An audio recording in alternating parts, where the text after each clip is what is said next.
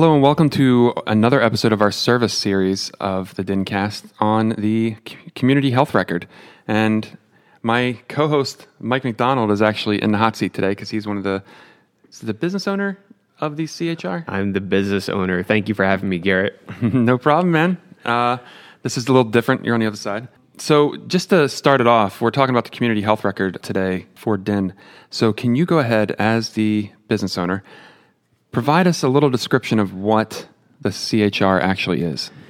So the CHR, the community health record, is really one of DIN's core services. When a practice enrolls in DIN, 9 times out of 10, they're going to be using the community health record. And what it is, it's really a portal that providers and their staff can log into. They can search for their patients, and they could see patient information such as encounters that they had at a hospital. They can see their lab results, their radiology results, pathology results, cardiology results, transcribe reports. And most of the data they not only can view, but they can download as a PDF or print out a paper version. Oh, that's all right. So that makes it really convenient just to get your patient information. So all this data you're talking about, Mike, where does the data from the community health record come from? And is that the only kind of data you can find there? What is all the data you can find there? So we actually get data from all the hospitals in the state of Delaware. So everything from Christiana Care up north all the way down to Atlantic General, Tidal Health. Yep. And Atlantic General, yeah. Yeah, so we actually have some data sources that are outside of the state, such as Atlantic General. Union Hospital, while they are part of Christiana now, they're primarily based in Maryland, and they're sending us their data. So we have all the hospitals. We have some standalone lab facilities sending us data. So places like LabCorp, Quest, they're sending us data. Standalone radiology facilities are sending us their radiology studies. We have partnerships with walking care clinics. So places like MedExpress or Ambient Care, they're sending us data, things like CCDs, and I believe some of them are sending us their ADTs as well. So we're always looking to expand our data sources and the types of data we receive. As far as what types we receive, just like the list that we talked about before, we have labs, radiologies, pathologies, cardiologies, and transcription results. We also have CCDs that are sent in by ambulatory care practices. So it's actually a care summary of an encounter that a patient had with a participating practice. So you can actually see a little bit of what happened at that level with the patient. And yeah, like I said, we're always looking to expand the types of data that we can show in the community health record, as well as the sources of data. Great. Now, just curious here as well, are all Delaware patients' information available in the community health record? So I'm going to quote our COO, Randy Farmer here, and he always says that healthcare knows no borders. So we have data from patients all across the United States. So regardless of where you're from, if you come to a facility that's sending their data to DIN, that data will be available in the community health record, unless you opt out. And I'll touch on that in a second here. But if you're from California, for example, and you go to Christiana Care and you have lab work done there, Christiana Care will send that data to the community health record, and it will be searchable by providers and their staff. Great. Now, the caveat, like I said, is unless you're opted out of the community health record. So Delaware is, we call it like an opt-out state. So by default, everyone is opted in to the community health record. So everyone's results are searchable. So if you do not want your information to be searchable in the community health record, you can opt out. We have a form that you can fill out and send it to us at DIN. And basically, once you opt out, if a provider or their staff member searches for your name in the community health record, they will not be able to access your file.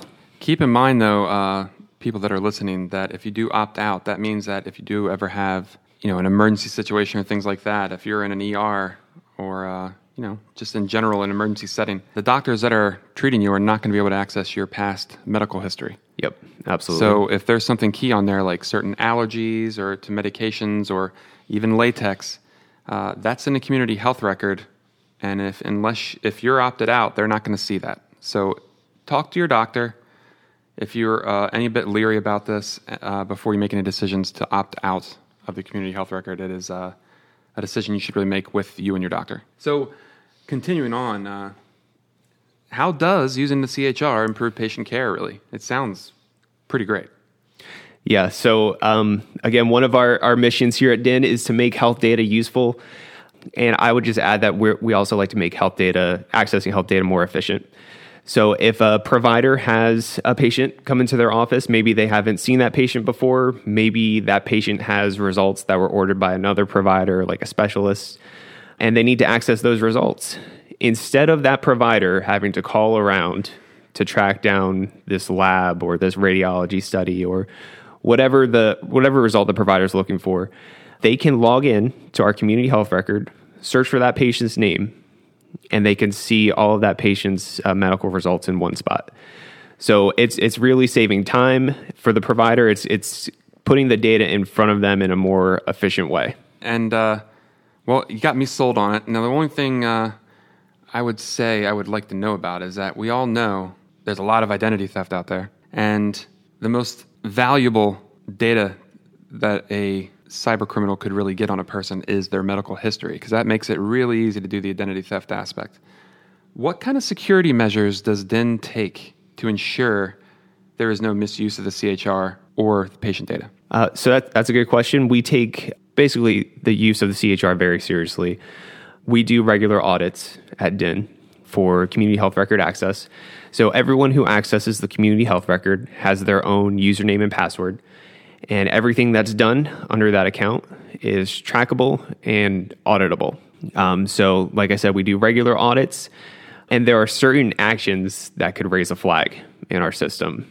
So maybe accessing the system in the middle of the night, that could raise a flag if you're not like an ED or something like that. If you're looking up a patient that has the same last name as you, that could raise a flag because, we don't want to have anyone looking up family members or anything like that. Things like a pediatrics office looking up an adult patient, that could raise a flag. And all these things, while they're audited, doesn't necessarily mean the person who did the search is doing anything wrong. It's really just us saying, hey, why did this search happen? Why did this person access this patient's result? And we're just checking to make sure that there's a valid reason for that. In addition to auditing and those security measures there, the business relationship managers, such as myself and Garrett, we do regular checkpoints with practices in our territory. And we're just making sure that the user list and who's accessing the community health record is up to date on a regular basis. Because if someone leaves, we really don't want their access to remain active. We want to turn that off if they no longer need it. And I know as well, just to add to it, under our great Jeffrey Rieger here at DIN and his network security team, there's a lot we do on the back end as well to protect the data as well that we won't really go into super detail here for secrets. But the data is quite secure with the community health record. And we monitor, like Mike said, the users nonstop. So great. Is there anything else you wanted to add that maybe the people should know about the community health record, Mike? Not really. Just that if you're a practice listening and you currently don't have access to the community health record, definitely feel free to reach out to your business relationship manager or just the DIN office. We'll get you pointed to the right direction. We can give you a demo of what access to the community health record looks like and answer any questions you might have. Great. And we can also we can do training for you and your staff as well to walk through and make sure everybody knows how to use it correctly and per HIPAA guidelines. Yep. Great. Thanks, Mike, for sharing the information about the community health record, and we really appreciate it. Everybody else, thanks for joining us on the latest service episode on the community health record. Take care. Thank you. Thank you for joining us for this episode of the DINcast. We'll have more coming in the future, and you can make sure that you get the latest episodes by following the DIN on social media. We are on Twitter at DIN_HIE, and you can find us on Facebook by simply searching for Delaware Health Information Network. Also, if you have any questions or suggestions about the podcast, and maybe have some suggestions about future topics that you would like to hear us discuss, please email us at dincast@din.org. If you would like to learn more about the DIN, please visit us on our website at din.org. Also, please feel free to give our new podcast a like and share it with those you think can benefit from our discussions. Thank you again for joining us, and let's talk again soon.